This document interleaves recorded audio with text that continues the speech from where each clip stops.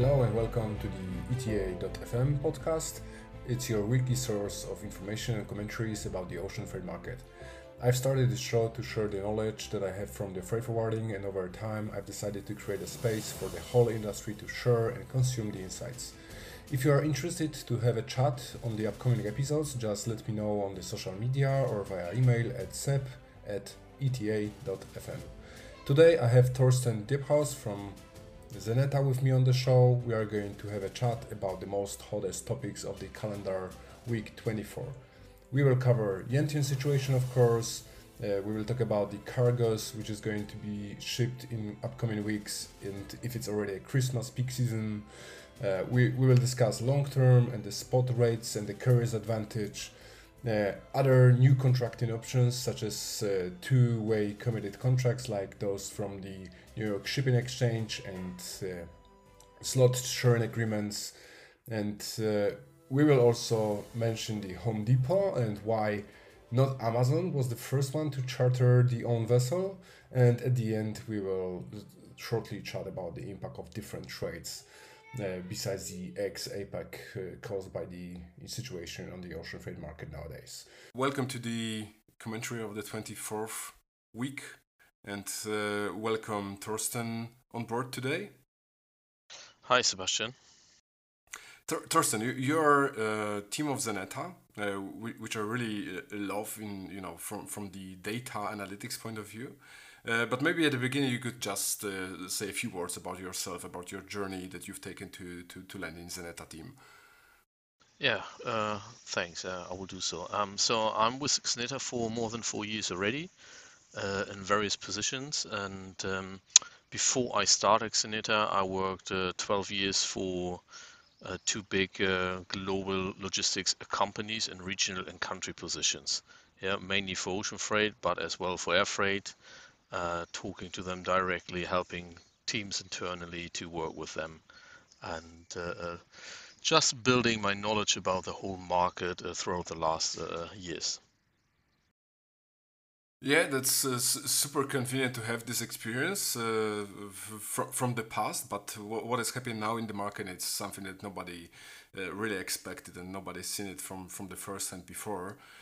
So today, the most hottest topic is, of course, Yantian and the situation in the Southeast Asia, in China in particular, because of the COVID outbreak over there. And I think your platform within the spot rates, and which is public at xsi.xeneta.com, is a perfect place to have a look what's going on over there in terms of the on the impact on the rates.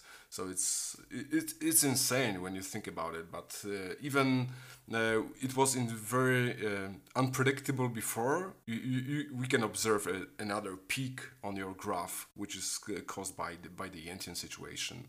So what are your thoughts on that in Xeneta internally? Look, if you would have asked me earlier this year, and this may be somewhere even in a webinar mentioned, we thought that a situation as usual after Chinese New Year will probably get better. Yeah. And due to different incidents, what have happened since that time, I mean, it even get worse. What we do see now is the short-term prices out of China are on a higher level than they have been earlier this year. Yeah, we hear some ridiculous high numbers. If you really need to get your cargo shipped, you hear some numbers which are, I mean, going up to 20K. If this is really the market, no, it's not. But probably it's paid from one or the other. Yeah. If it's so important to get your cargo out, because what you shouldn't forget is at the moment you just don't get any space, and the Yantian situation is just worsening everything. Yeah, with equipment situation locally. Yeah, capacities running at their limits anyhow, which need to work with which need to handle the additional capacity from Yantian of the additional volumes, which is impossible. You have so much empties or full containers stuck on board of the vessels because of the congested ports. Yeah, not only Yantian now. I mean, we see still Los Angeles. We have other examples where ports are congested, and it takes way longer now to get the containers back into the loop after they've been discharged. And all this is definitely seen in the prices. Yeah. And when you read it, and I'm a bit unsure about this one, you read that the demand is still strong. The warehouses are not full enough, that they just restock warehouses, bringing inventory to the same levels. I have heard as well that companies adding additional 30 to 50% to the inventory in order to avoid that they run empty later on. Or we have heard as well that the Christmas business, the peak season for Christmas is already starting now. If you get space, better get it now out than never, yeah, or too late. And this is what we do see at the moment, and this is all reflected in the rates, which are extremely high and very inconvenient for all the people at the moment. Yeah, just on some other information I've heard this week was that for this garden season, it is end of July is the last call to get it shipped. In my opinion, last call was actually in the end of April, just Correct. to get your cargo sold at the end. But yeah, now we are talking about Christmas basically. Within all of the congestions and everything which is going on over there, it's and the uncertainty that is already, let's say, well known by all of the shippers. Definitely, the cargo which is going to be shipped now, it's Christmas cargo, unless they can secure the production side, of course, because that's another challenge that they have. Correct. And this is just important to see, and I believe no one will really or is really expecting lower rates this year. Yeah, it will remain on a high level. The smallest incident which might happen somewhere may be related to Corona, that terminals are not operating as they should, yeah, or something else. Yeah, this could really cause enormous trouble in the whole supply chain. Yeah, and this will have ripple down, or this kind of effect will be then move on to different trades later on as well. It's just not, you can't watch this as or as a problem which is just happening on one trade. No, one problem on one trade will definitely cause other problems in different trades. Yeah, we can already see it. Yeah, there's all of the port congestion started in the U.S. West Coast. Now we are talking about the Rotterdam, about Hamburg. Yentin, this might be a little bit different case, but for example, Hamburg itself, it's like news from yesterday that 2M is going to prolong calling Bremerhaven instead of the Hamburg for another 4 weeks. So there are like no really strong signs that it's going to be under control anytime soon. That is true. I have to admit, I pass usually the Hamburg port twice or three times a week. It looks full, but not congested. But the vessels can only enter the port when there's a free berthing window. Therefore, probably there are also some other reasons why they make this decision. I'm not sure. True. Uh, it's like a record high, another week of record high spot rates, but at the same time, the contractual rates for the longer term are also much higher than they used to be. But at the same time, like probably one of the third of the spot rates that we can observe in the indexes. So it gives also the kind of an advantage for the carriers to sign the longer contracts with the shippers and within the freight forwarders for the shippers for so-called name accounts. Do you observe the same when you look on your data that there's a kind of a move between from the spot into the contract rates from your customers? It depends a bit on the size of a shipper, and what we do see is, look, let me put it this way: a perfect ship calculation or scenario for a carrier in the past was probably 70 to 80% long-term contracts and 20 to 30% short-term shipments. At the moment, this is more to 50-50. Yeah, and this is one of the problems as well, why it's difficult to secure the same number of containers with a carrier this year than you had in the previous years. If everyone is reducing everything by 20%, Yeah, you need to spread your volume to more suppliers, and probably you also end up automatically on the short-term market. Yeah, what we have seen is that suppliers try to offer longer-term rates against a somehow competitive price. So instead of offering 12 months, offering 24 months. Yeah, still at a rate level which is quite high compared to the pre-COVID times. But comparing to the times how it is nowadays, it's probably not as bad as it looks in the beginning. This is what we definitely have seen. Yeah, and this is also visible for sure mainly on Asia outbound. Um, but probably it will move to other trades as well, but there is no signal at the moment that we can say, look, this will happen. Yeah, because of the situation, there's another topic which is getting stronger and stronger that we could all observe for years in terms of the really fulfilling the contracts from the suppliers, and the cancellation of some of the volume that was agreed on the negotiation side.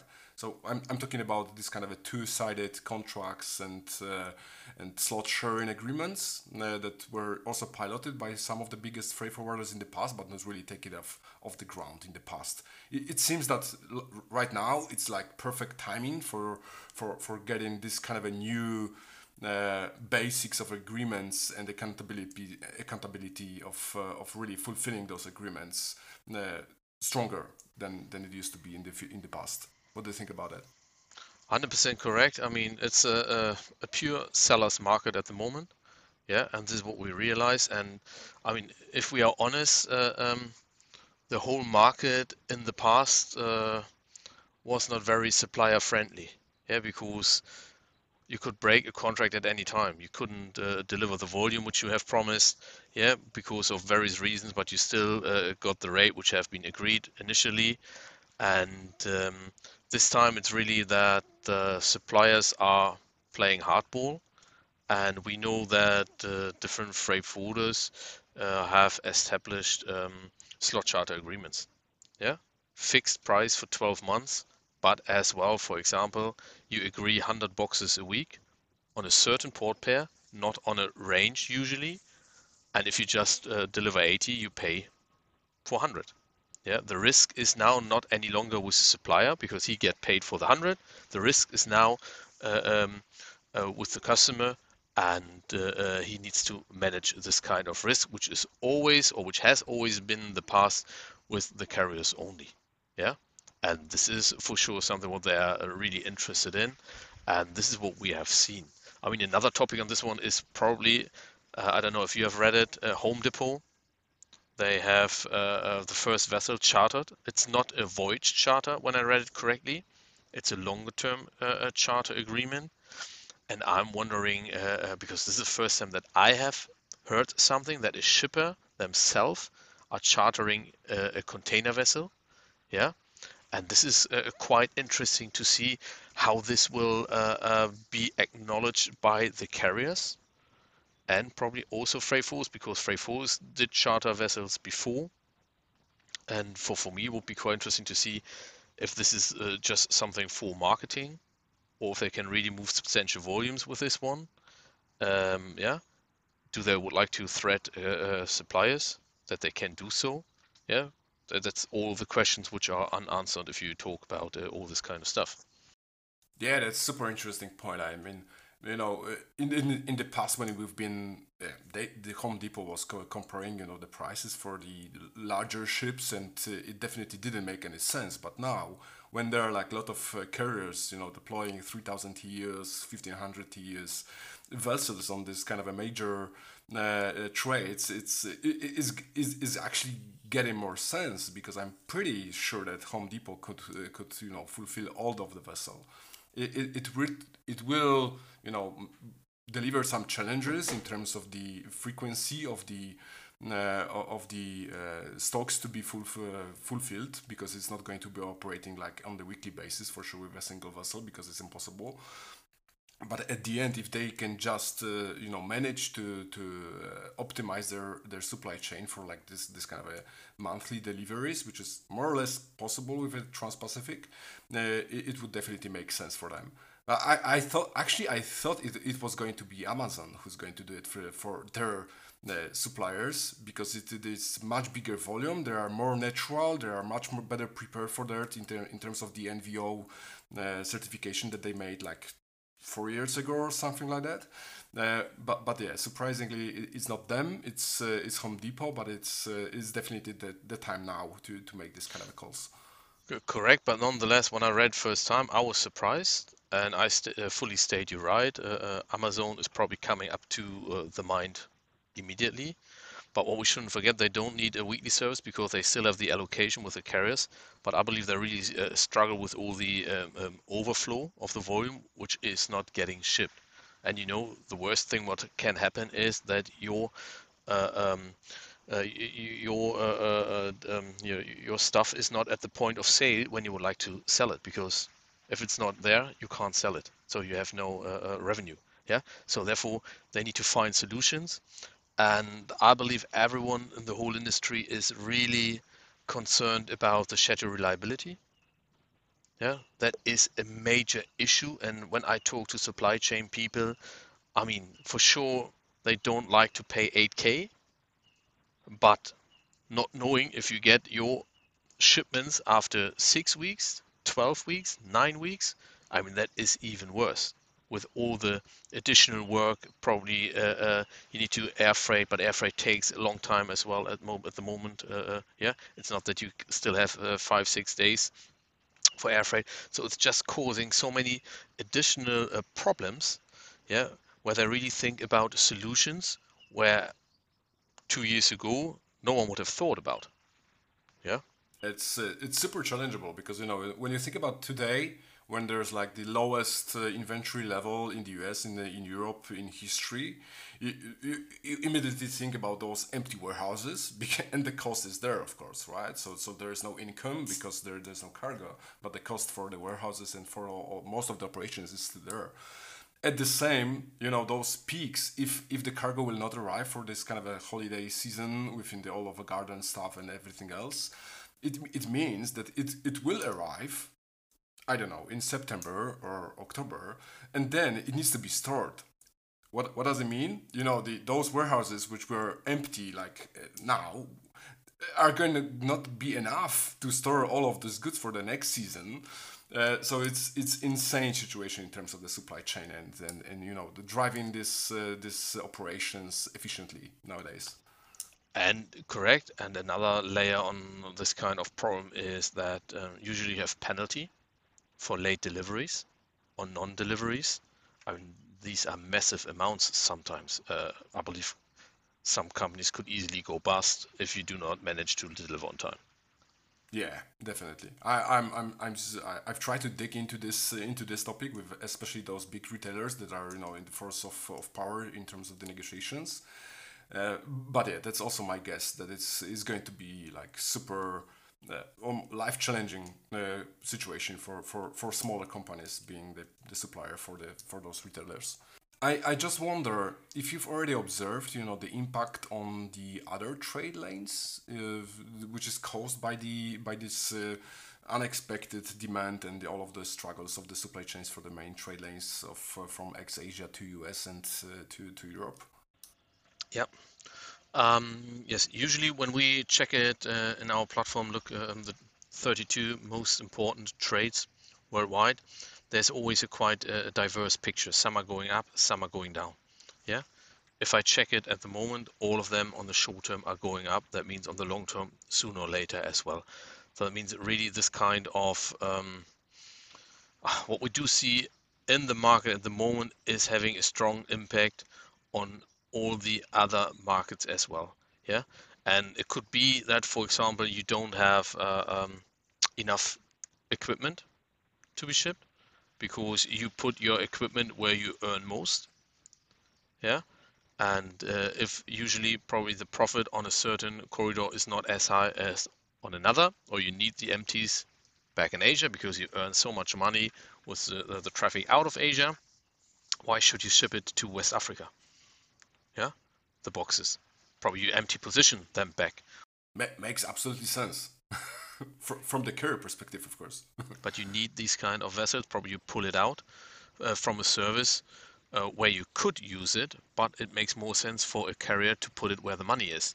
Yeah, and this is definitely what we do see as an impact on many trades, and therefore it will be very challenging if you go out to tender later this year. And we run analysis for our customers, what they should expect on the individual trades, because you can never say it's high level, because this is what we clearly outlined last year. Certain trades, there were big increases. On some other trades, probably was stable. You can't say that across the board everything is going up by 20%. It really depends on the individual trades you are working in, where your major volumes is handled. And this is crucial as well for the upcoming tender period, that you do really understand what is going on my major trades. Yeah, is it up? Is it down? But in general, I expect higher prices on a majority of the lanes worldwide. Thorsten, I've seen that you are going to host a webinar next week about Yes. the situation in Yantian as well. So what are the audience could expect from that to learn? Yeah, we have two webinars next week. One about Yantian, one about Transatlantic. If I'm not mistaken, the Yantian one is where we drill down more into our numbers. What do we really see? Do we see something already now with the latest data, which we received this week?